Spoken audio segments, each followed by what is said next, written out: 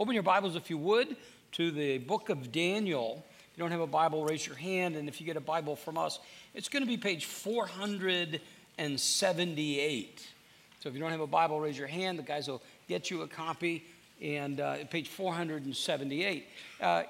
We are in week 6 of what will be a 10-week series titled Faithful. And it's overarching, as always, the main character is God. But we're also looking at the life of two men, ancient times, Joseph. So we did that by looking at Genesis 37 through 50.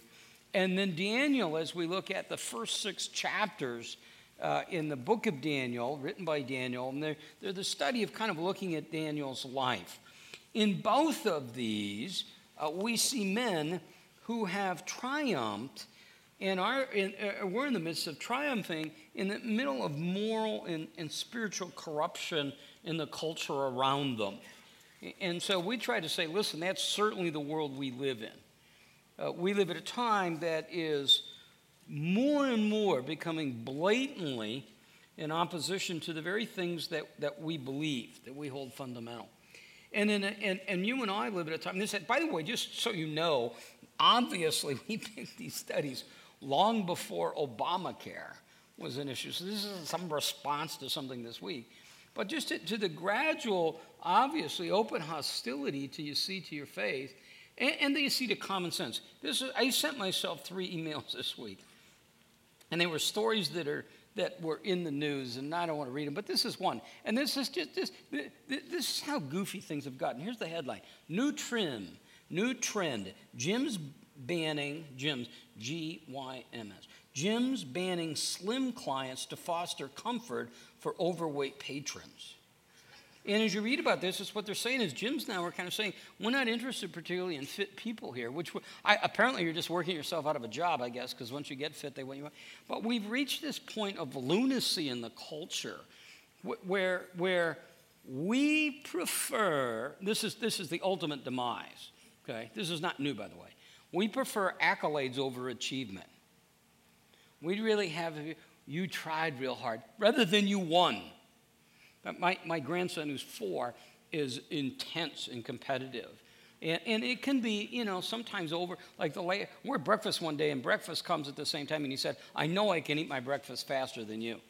And I said, hey, little man, that's not the issue. So he went to see his cousin Reagan in a little ballet recital last week.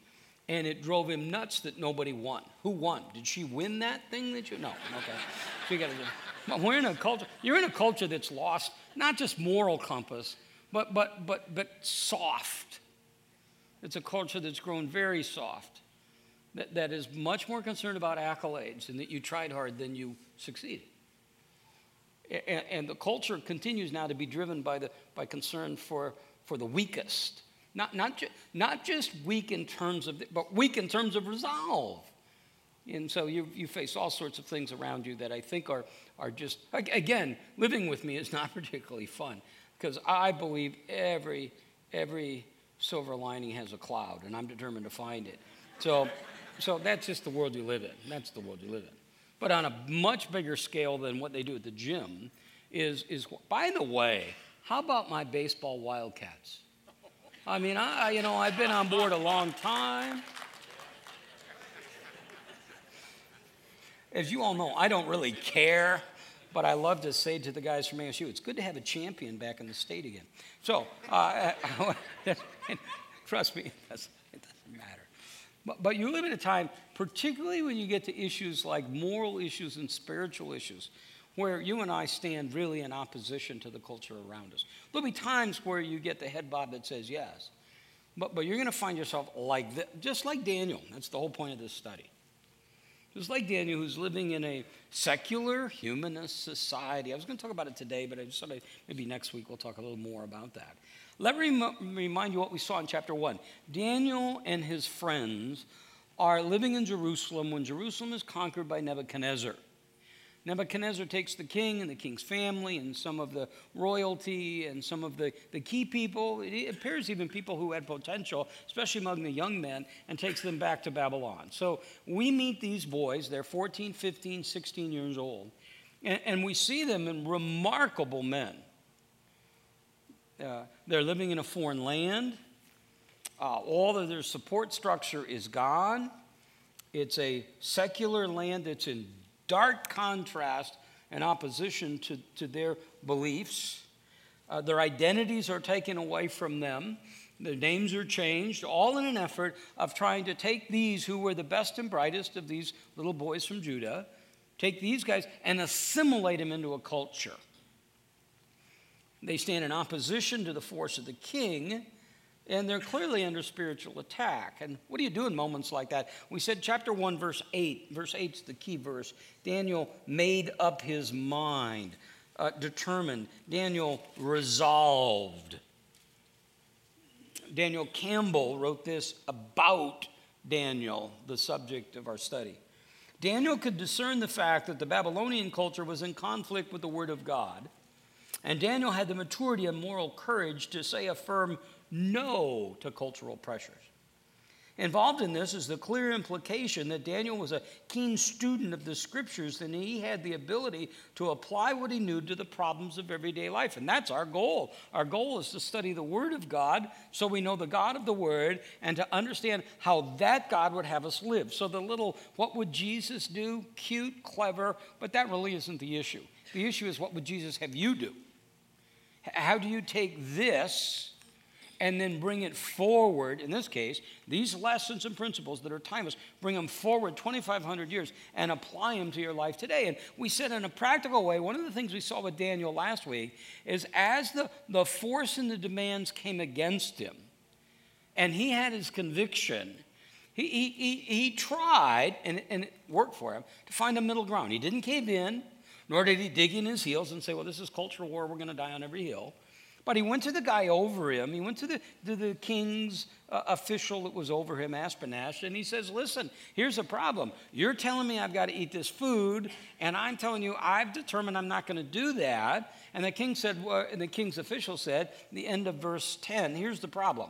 If all of a sudden you don't eat this, and the king can see it, I love this, then you would make me forfeit my head to the king. In other words, and Daniel said, well, I don't want to do that.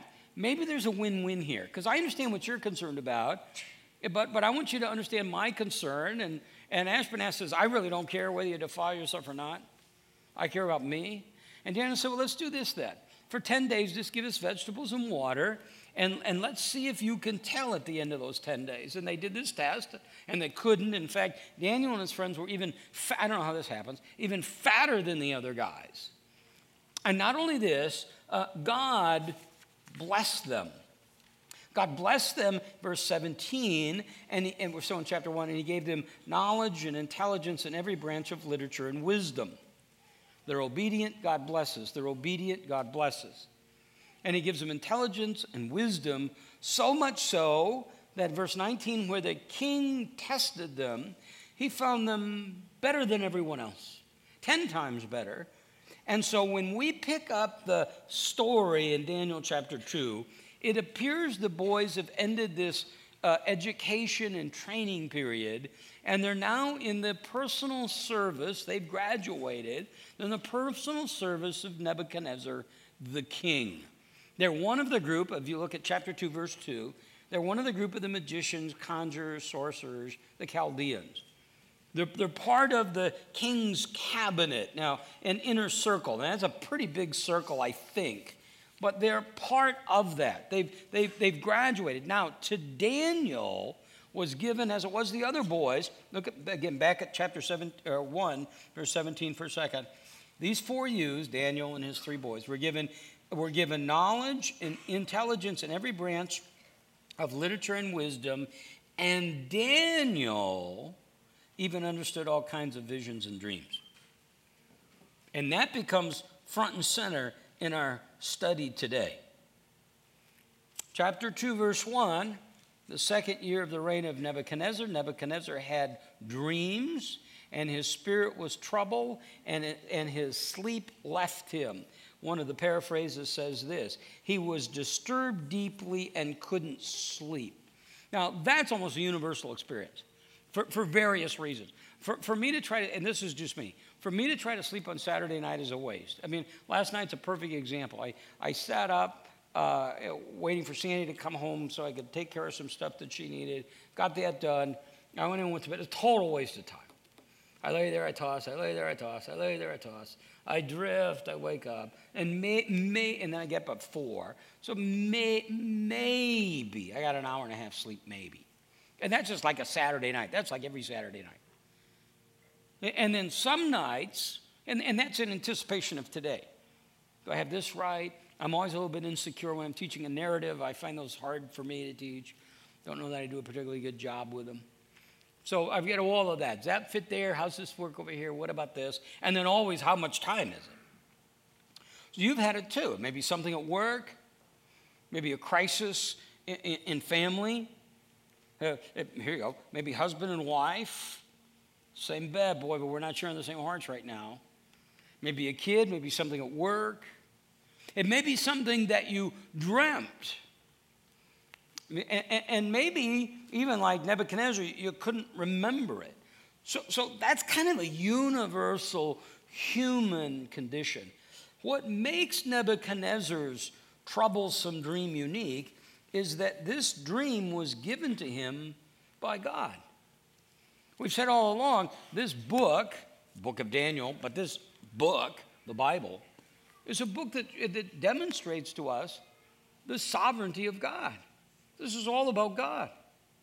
It's about God creating and our sin, and then God coming along, and it's a story then of redemption. It's a story of God bringing things back together again, restoration. God is the central figure. God is the one who gave these young men their health and their intelligence and their influence and all that goes with it. Well, Nebuchadnezzar has this dream. We are later going to learn the contents of the dream, but if you will, under the topic line or subject line, it's simply about the future. And what this dream tells us is that God not only knows the future and created the future, he controls the future. That we need to be reminded of the sovereignty of God, that he is the God that reigns. And we're curious about the future, and I always find two things interesting about the future. Number one, it typically shows us how impotent we really are in things. To predict it, so that we're all the experts. Doesn't matter, really. And this is not about Obamacare, okay? We're all the experts who predicted this is how the court's going to rule. And even the ones that said it'll be 5-4, and 5-4 didn't have Roberts there. So we didn't do very well. We periodically try to predict the outcome of a game, and it doesn't work that way. We try to understand the economy and the things around because they know they affect us. I have one of the studies I do of this kind of curmudgeon-y old guy. I love him. He's an ex-stockbroker, and he came in Thursday, and he said, I had a great week. He said, I bought this J.P. Morgan stock, and in a day, it went up $1 and something, but just that night, Wednesday night, a leak, accurate or inaccurate, said that the projected losses for J.P. Morgan weren't going to be $2 billion, but $9 billion, and he said, I lost my $1.25 plus another $1.50. We're not very good at that. And we're curious about our own personal dreams. Will I get married? Who will I marry? Where will I live? Will I work? What will be my future? How long will I live? Well, what we learn in the scripture, but we learn it over and over and over again in the book of Daniel, is that the God is the king of all things, including the future. That he knows all things. I brought this mug, and I don't know. I don't think I got a name on who left this for me. But this was just on my desk one day. And inside you can see kind of a label tape, and it said Tom's Oprah Cup. And this is a result of my 14 million times quoting Oprah, and it says it on here. It says, things happen for a reason.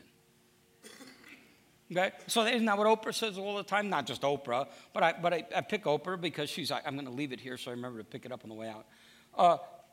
Because she's kind of iconic, that it is odd to be in a world where not just Oprah, but so many people say it, people who believe in evolution and accidents kind of believe that somehow everything happens for a reason. And I believe that's nothing more than kind of self-medication to try to make you feel a little bit better. Because if everything is an accident and evolution and all these things are true, then for everything to happen for a reason, there has to be someone in control. Somebody orchestrating things. And what the Bible tells us is God is sovereign. Now, for 22 years, we've done an awesome, amazing job at East Valley Bible Church, Redemption Church, of teaching the sovereignty of God as it relates to our salvation. But I want to make sure we don't stop there. It's the sovereignty of God in all matters. That God is all-knowing and all-powerful, so that his will be done. That there's no maverick molecule that can usurp his plan, that's somehow loose in the universe. It doesn't exist. That God is all-knowing, and they would have to be both, frankly, and all-powerful. That he controls the universe. That's what Paul writes in Romans chapter 1. In verse 20, he said, "For since the creation of the world, God's invisible attributes, his eternal power and divine nature have been clearly seen." So scientists tell us, I lose interest like this in the discussion, that the universe is growing. Okay? Well, what's that mean to us? Well, if we believe God created it, the universe, then we're beginning to see how big he really is. Is there life on other planets? I don't know. I think it'd be cool if there isn't. I mean, I don't know. I hear we've been visited by other planets. I hear that stuff all the time, but I don't ever see it. Other than I started watching Swamp People. And so maybe, perhaps. Or there's a couple of new shows. Redneck Vacations. Have you seen that? Wow. Tell me this is staged. Okay, so maybe, but wouldn't it be cool if it's true that there is not life anywhere else in the universe, which is God's way of saying, look at how big I am. Oh, FYI, and how small you are. But how deep my love must be for you, because in this vast universe, I love you, chose you, and I sent my son to die so that you all might have eternal life. And the whole point of that and of the mysteries and the prophecies and all that we're going to look at today, the whole point of that is to provide comfort to you. To remind you of who you are, remind you of who he is. Well, this future has in it mysteries, and periodically God grants us a glimpse into the future through prophecy. We see it through the Old Testament. Jesus gives it. He says, I must suffer, die, rise again. The last book of this Bible is called the book of Revelation, and it's about that. Revelation that Jesus gave to the Apostle John. So we get that. We see that. God does this periodically, and this is one of those occasions. We're in Daniel chapter 2, and the point is made like 3, 4, 5 times here. Verse 19, the mystery is revealed to Daniel. Verse 22, it is God who reveals the profound and hidden things. Verse 28, there is a God in heaven who reveals mysteries. Verse 47, there is this God who's the God of gods and the Lord of kings, a revealer of mysteries.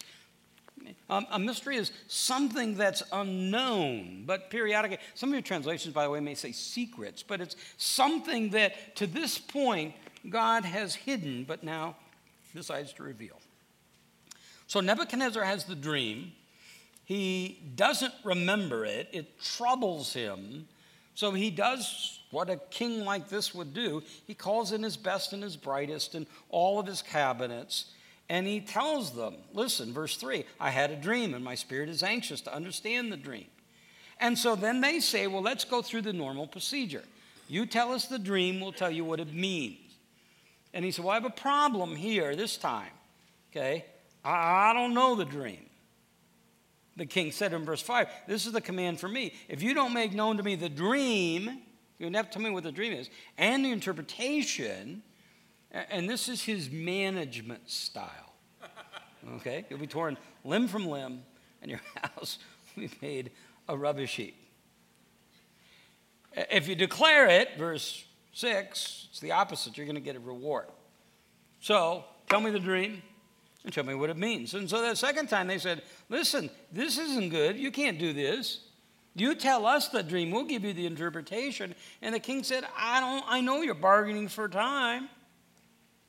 Make the dream known to me. If you don't, all of these things are going to happen. They're going to take place. You're going to be in trouble. You're lying. You're corrupt. Tell me the dream. Now, apparently, this is just me.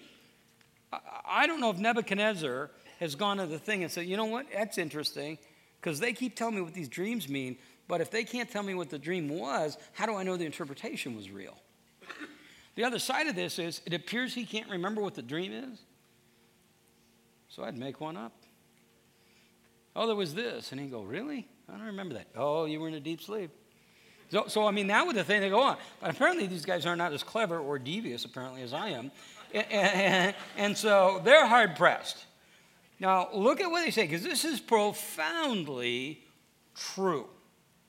Verse 10. It said, there is not a man on earth who could declare the matter for the king, inasmuch as no great king or ruler has ever asked anything like this of any magician or conjurer Chaldean.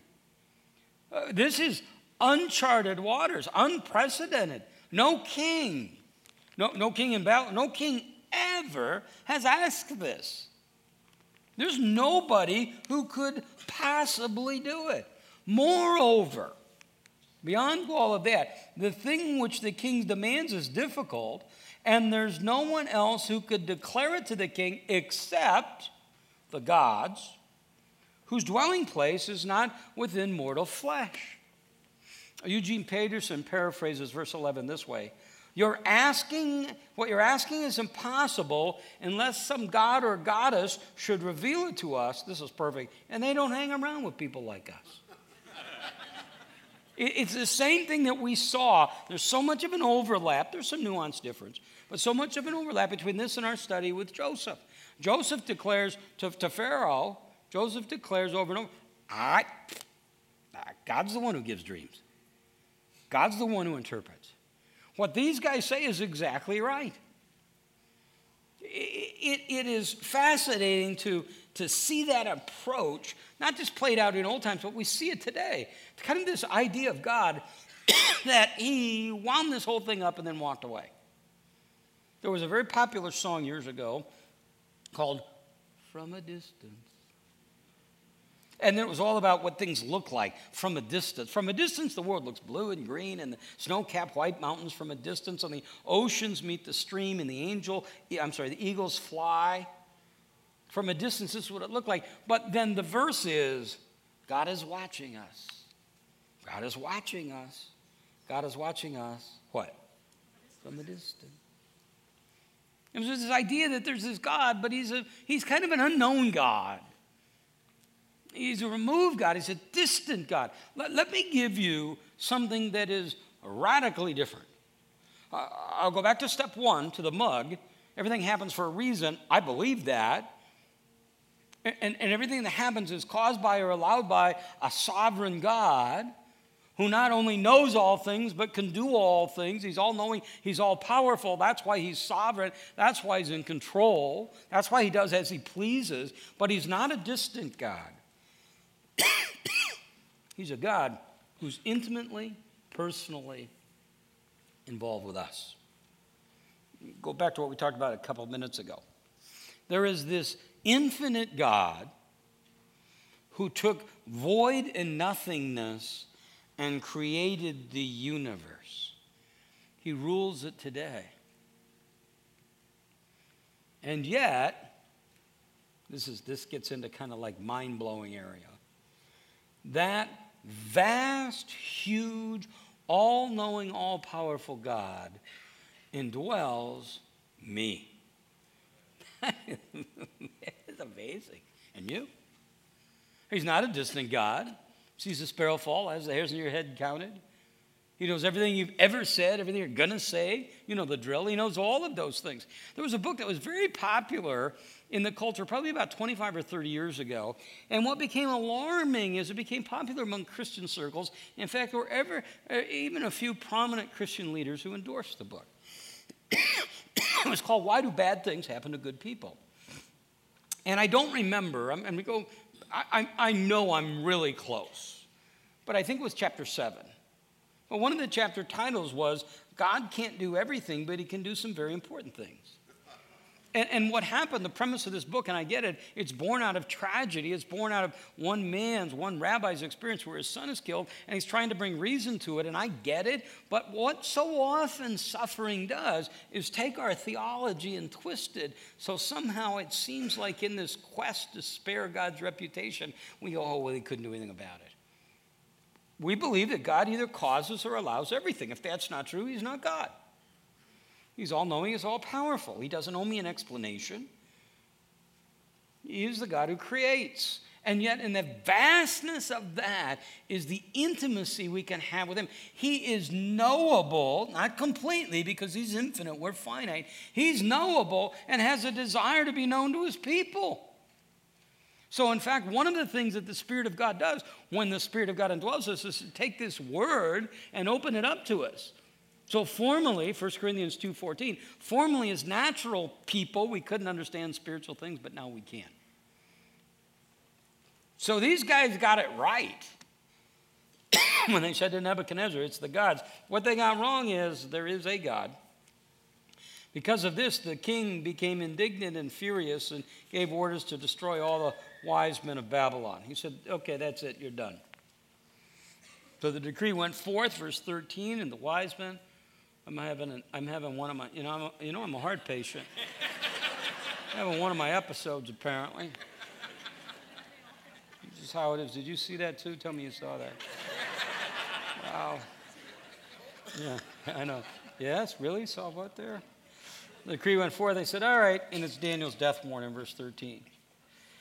And Daniel replied with discretion and discernment, and he went to Arioch, the captain of the king's bodyguard, who had gone forth to slay the wise men, and he said to the king's commander, for what reason is this decree from the king so urgent?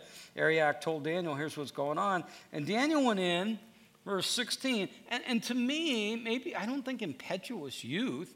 Daniel at this point, by the way, remember what we said, is that when they came over, the boys were probably 14, 15, so now Daniel's 18, 19. Now, we need to point out that a 14-year-old in that culture was different than our 14-year-olds. And a young man was a man at 14 or 15. You just have an alarming thing. You have this. I talked to different members of our pastoral team and the teams at the other campuses, and they will just tell you it is just alarming, the immaturity and lack of progression of young men. There's some of me, and I don't even want to get in that because then you'll be all over me. But some of you are doing your kids no favor. Listen, when the boys, first of all, when he's 22 or 3, but he's 24, 25, 26, and he still wants to bring his laundry home to you, Mommy, and have you do his laundry and cook his meals, the best thing you can do is throw these kids out in their can and tell them to get a job. Get 4 or 5 other derelicts like them and get a $2 a month apartment and let them live together. I mean, at some point, and I don't know what it is, but at some point you gotta grow up. And anyway, that I digress. But they're different, okay? And to me, it's really alarming. One of the things we see in the church, we see a ton of beautiful, spiritually mature girls, and we say, where are the guys in reality? They just aren't around. They're playing video games with their friends. So, anyway, I digress. But Daniel, and I don't think he's being impetuous. I think he's saying, I have a lot of confidence in God because he knows what the boys up here said is true, that there is a God who can give interpretation. And Daniel's going to wait for him. Verse 17, then Daniel went to his house and informed his friends that would be Shadrach, Meshach, and Abednego, those other three, about the matter, so that they might request compassion from God of heaven concerning the mysteries, so that Daniel and his friends would not be destroyed with the rest of the wise men of Babylon. So I want to make a couple of observations. One of what Daniel appears to have in place, and then two, his approach to it. It appears that though these circumstances are extraordinary, Daniel was able to go back and to just plug in to an, if you will, an existing support structure around him. It wasn't crisis management. He didn't have to say, gosh, I wonder if I can get a team together. He went back to his house, and he seemed to have these guys in place. So what you and I need to understand, I think we do, is that we weren't designed to live this life in a vacuum. Life in general is spiritual life. Now, I mentioned this book to you last week, and I said, you know, I'm getting together different things to take with me and read for summer and blah, blah, blah, blah, blah. And I mentioned this book, Jesus Plus Nothing Equals Everything. Tullian Tchividjian, who is, and I'm sure this kid is sick of hearing this, Billy Graham's grandson. He took over at Coral Ridge Presbyterian after D. James Kennedy, so he inherited a mess and somehow is still breathing, and he's a visiting professor of theology at Reformed Seminary. And I said to you, I really like this book.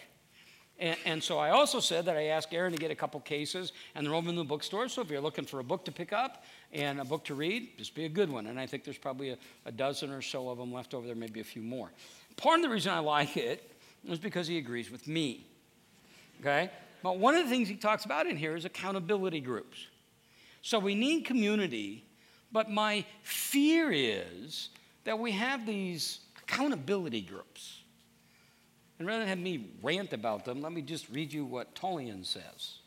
At different times in my life, I've been part of what's called an accountability group. You know the ones I'm talking about, where you and a small group of friends arrange a time each week to get together and to pick each other apart, uncovering layer after layer after layer of sin. All parties involved believe that the guiltier we feel, the holier we are. You confess your sin to your friends, but it's never enough. No matter what you unveil, they're always looking for you to uncover something deeper, darker, even more embarrassing than what you fessed up to. It's usually done with such persistent invasion that you get the feeling that they're desperately looking for something in you that will make them feel better about themselves. Well, I hate those groups, he writes. The reason I hate these kind of groups described above is that they're focused primarily, if not exclusively, on our sin, not on our Savior. Because of this, these groups breed self-righteousness, guilt, and almost irresistible temptation to pretend to be less than honest. I can't tell you how many times I've been in accountability groups where there's been little or no attention given to the gospel. There's never the reminder of what Christ has done for our sin, cleansing us from guilt, and the power that we have, and the resources that are ours by virtue of our union with him. These groups produce a, quote, do more, try harder moralism that robs us of the joy and freedom Jesus paid dearly for us. Now, once you say these things, you got to go back and clean it up.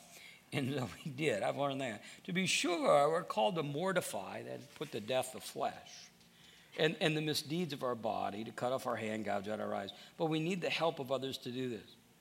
The sin that gives rise to our sinful behavior is a preoccupation with ourselves. That's the root of sin that needs to be mortified. That's the under-the-surface sin that gives birth to our misdeeds. The first sin that needs to be rooted out and attacked is not moral behavior. It's immoral belief, the belief that my Christian life is all about my morals and my spiritual progress. See, and that's what happens. I'm totally agreeing that you need people around you.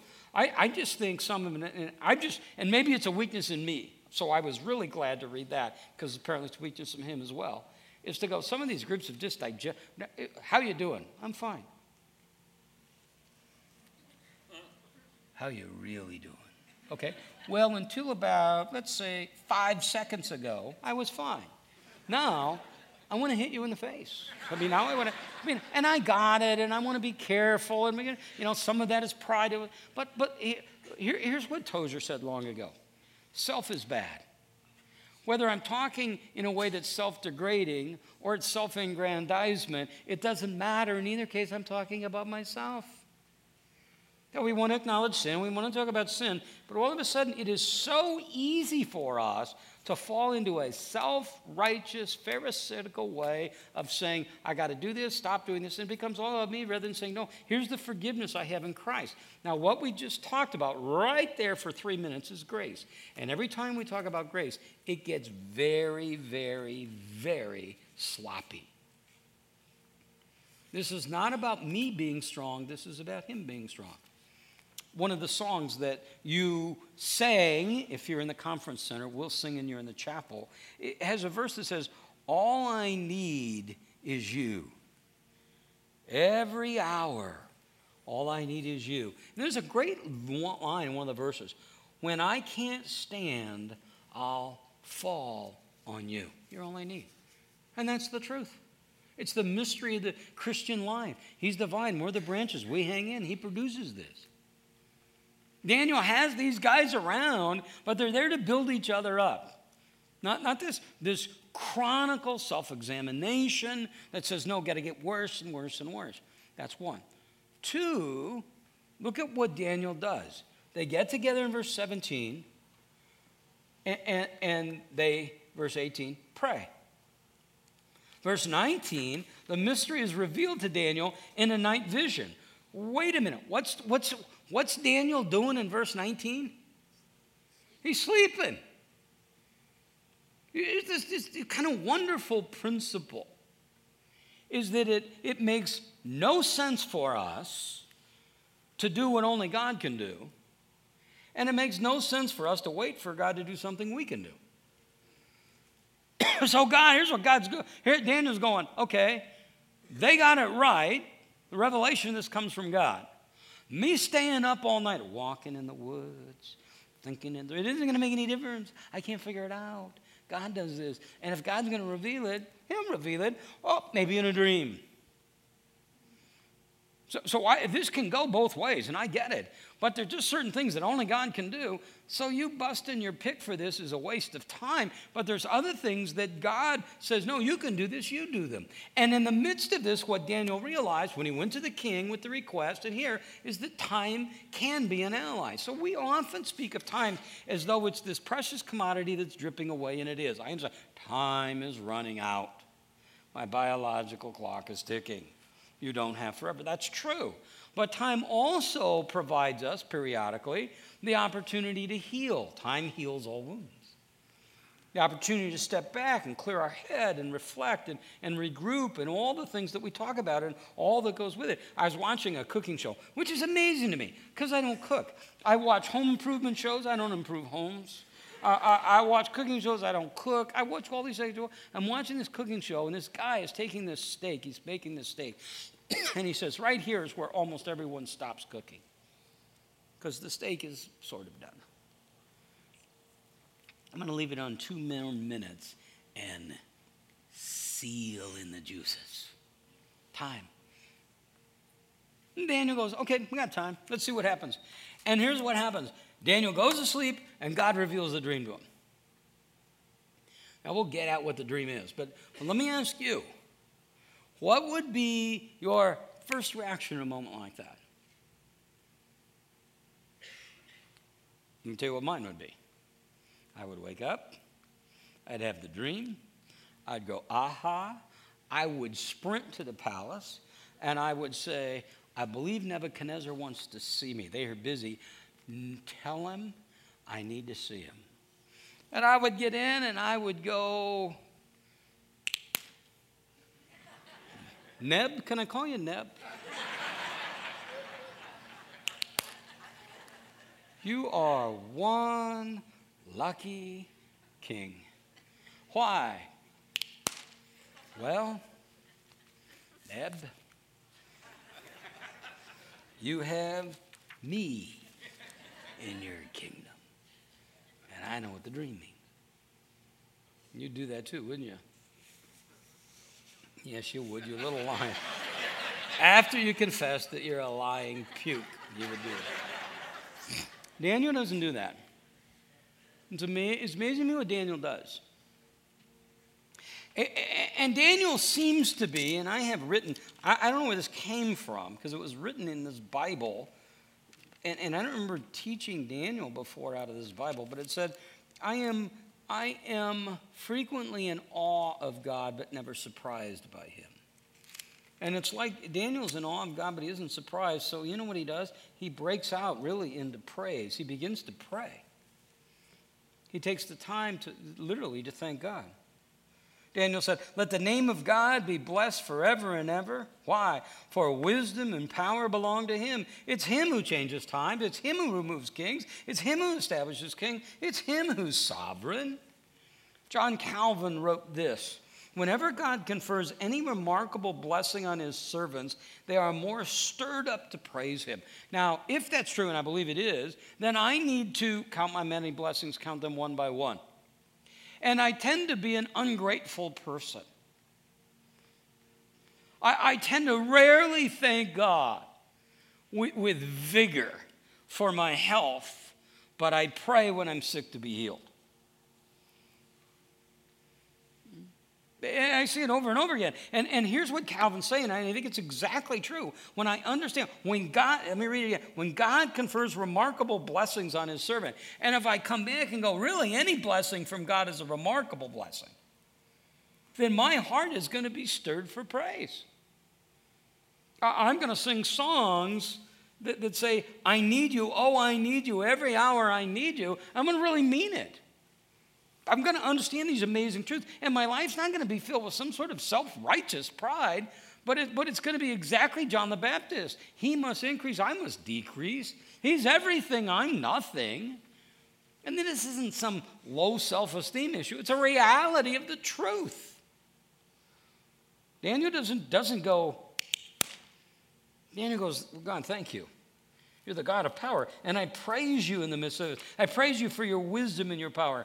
A.W. Tozer, in his book, The Knowledge of the Holy, writes this. He said, the idea of God as an infinitely wise God is at the root of all truth. Wisdom, among other things, is the ability to devise perfect ends and to achieve those ends in a perfect means. Wisdom sees everything in focus, each in proper relation to all, and is thus able to work toward predestined goals with flawless precision. That's God. That's God's plan. Yeah, just keep reading. Verse 23. It is he who reveals the profound and hidden things. He knows what's in the darkness. We don't. We can't see this. To you, O God of my fathers, I give thanks and praise. You have given me. So he starts with this macro view. He says, this is who you are, but look at what you've done. You've given to me wisdom and power, and even now you've made known to me what we requested of you. God, you've answered my prayer. You've made known to me the king's matters. You are an awesome God. And it's not just something for Daniel. I got that Daniel has this ability to interpret these dreams, but here's what Paul tells us in Colossians chapter 2, verse 3, that in Christ are hidden all treasures of knowledge and wisdom. That again, we go back to 1 Corinthians 2:14. Natural man doesn't get spiritual things, but all of a sudden now, you and I have Christ in us. We have the ability to see things. I like to define wisdom, this is my definition, of the ability to connect the dots, the ability to see the forest and the trees, to begin to look at life around us and maybe not understand each specific circumstance, but always understand is everything is under the jurisdiction of God, his grace, his mercy. He is an awesome, holy, mighty God who rules the kingdoms of the earth, who holds everything into place, and who desires to have an intimate personal relationship with his people. And you can know him. As I said before, not completely because he's infinite, you're finite, but you can know him and know about him and know the complexities and begin to see life as it really is. He goes to Arioch and he asks to see the king, and he's hurried into the king's presence.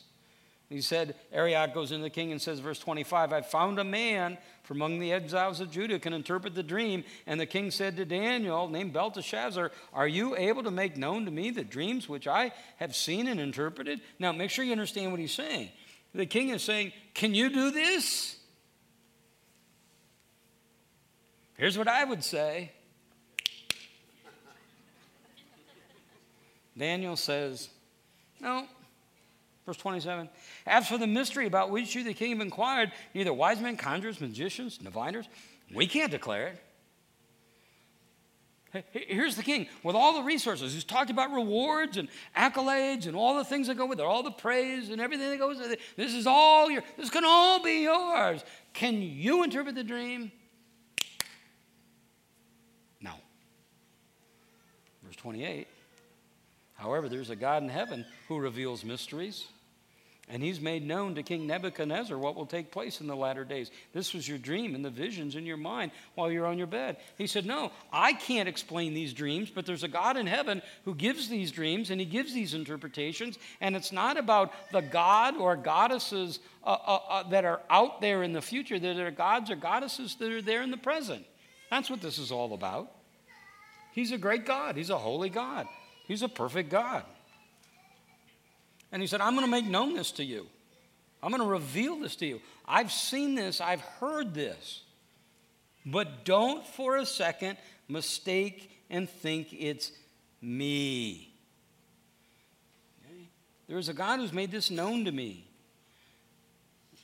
Verse 30, this God has revealed this mystery to me. He hasn't revealed it because of the wisdom residing in me. This is like going back and reinforce the earlier point. Here's what he's saying. Yes, there's a God who's revealed it. Yes, he's revealed it to me. But let me say it again. Let me underline it. Let me put exclamation points on it. Not because of me. It's not that God revealed this. I don't want you to. Yes, he did it. Yes, he gave it to me, but it's like Daniel saying, I want to make sure you don't give me any praise for this. He didn't give it to me because I'm something special. I'm watching one day Herschel Walker, and he's being inducted into the University of Georgia Bulldog Hall of Fame. And he said, I want to thank God because everything I accomplished is from him. And then he didn't do what a lot of people do, and then talk about what they did. Now, one day I'm down at La Paloma, I'm teaching, and I'm at a red light coming out onto Ina, and Herschel was staying at La Paloma, and Herschel was running. This was early in the morning. And Herschel had on shorts, no shirt, shorts and shoes. Okay? Wow. His thighs, and this is big, are like my waist. He is this massive creature. But you know what? Now, he maintained that. He's steward of it. I can go the other way and go, here's Marcus Dupree, who had the same body but just ate his way into oblivion. Okay? But I can go, listen, he stewarded that. That's a gift. But Herschel's smart enough to know, I didn't deserve that body. Okay, I look at LeBron and I go, he's good and all that. But do you think, honestly, let's be honest. Do you think he and I are born with the same ability or opportunity? One of the things that screwed this country up that we're in is God granted us the pursuit of happiness. He didn't guarantee happiness. And while we're all equal, and we aren't all the same. You can see yesterday, I'm watching the boys play basketball. They're 6, 7, and 8. Some of these boys are awesome. Some of these boys, it ain't never going to happen. They were just born that way. And it's really easy to somehow confuse and take that gift and say, I got the gift, but why wouldn't you give it to me? I'm pretty special. I love Dan. He just strips all of this away. So he tells him about the dream, and you can read about it, but I'll give you the highlights. He talks about kingdoms. Verse 36, he talks about the kingdom of gold, the head, it's Babylon. And in biblical sense, these kingdoms are prototypes of earthly kingdoms. And then there's the kingdom of the Medes and the Persians. And then there's the kingdom of the Greeks, under primarily the direction, at least initially, of Alexander the Great. And then the Romans. And he talks about these earthly kingdoms. And there seems to be a progression in this, and different authors get carried away, and you can go and you can read them. And what I just gave you is kind of the general breakdown. But seems to be a progression of weaknesses of these empires. And then along comes, in verse 44, a divine kingdom. In those days, those kings, God of heaven, will set up a kingdom which will never be destroyed, and that kingdom will not be left for another people. it will crush and put to end all these other kingdoms. There's this kingdom that's coming. It's the kingdom of God, and it will destroy all the kingdoms, the Babylonian kingdom, the Medes and the Persians, the Greeks, the Romans, the kingdom of Germany, China, Brazil, the United States. All those kingdoms pass away. There's a perfect kingdom. Jesus said, here I am. The kingdom of God is at hand. And Jesus comes. He says, now, here's the beginning of this new kingdom. You and me, you're kingdom people. And Jesus, well, and we get into eschatology here, but generally speaking, we understand Jesus come once. Jesus seems to be going to come again. He's either set up this kingdom, has set it up, will set it up. There'll be this earthly kingdom, and there'll be this kingdom of God that will reign. And that kingdom, and this is the point of that whole prophecy, is to understand that that kingdom is coming and God will reign, and he's superior. He, the one true God, raises kings up, puts kings down. He's the one that establishes. And ultimately, his kingdom, whenever it comes, will be the final kingdom, the kingdom that will reign. And you can be in that kingdom of God, participate in that kingdom of God right now. That's the whole point. Verse 46, then King Nebuchadnezzar fell on his face and did homage to Daniel and gave orders to present to him an offering and fragrant incense. And the king answered Daniel and said, surely your God is a God of gods, a Lord of kings, a revealer of mystery. How do I know that? Since you are able to reveal this mystery yourself. Now, he acknowledges he's the one true God. What's very interesting, Nebuchadnezzar's still not ready to come to that one true God. He says, man, this is the God of gods.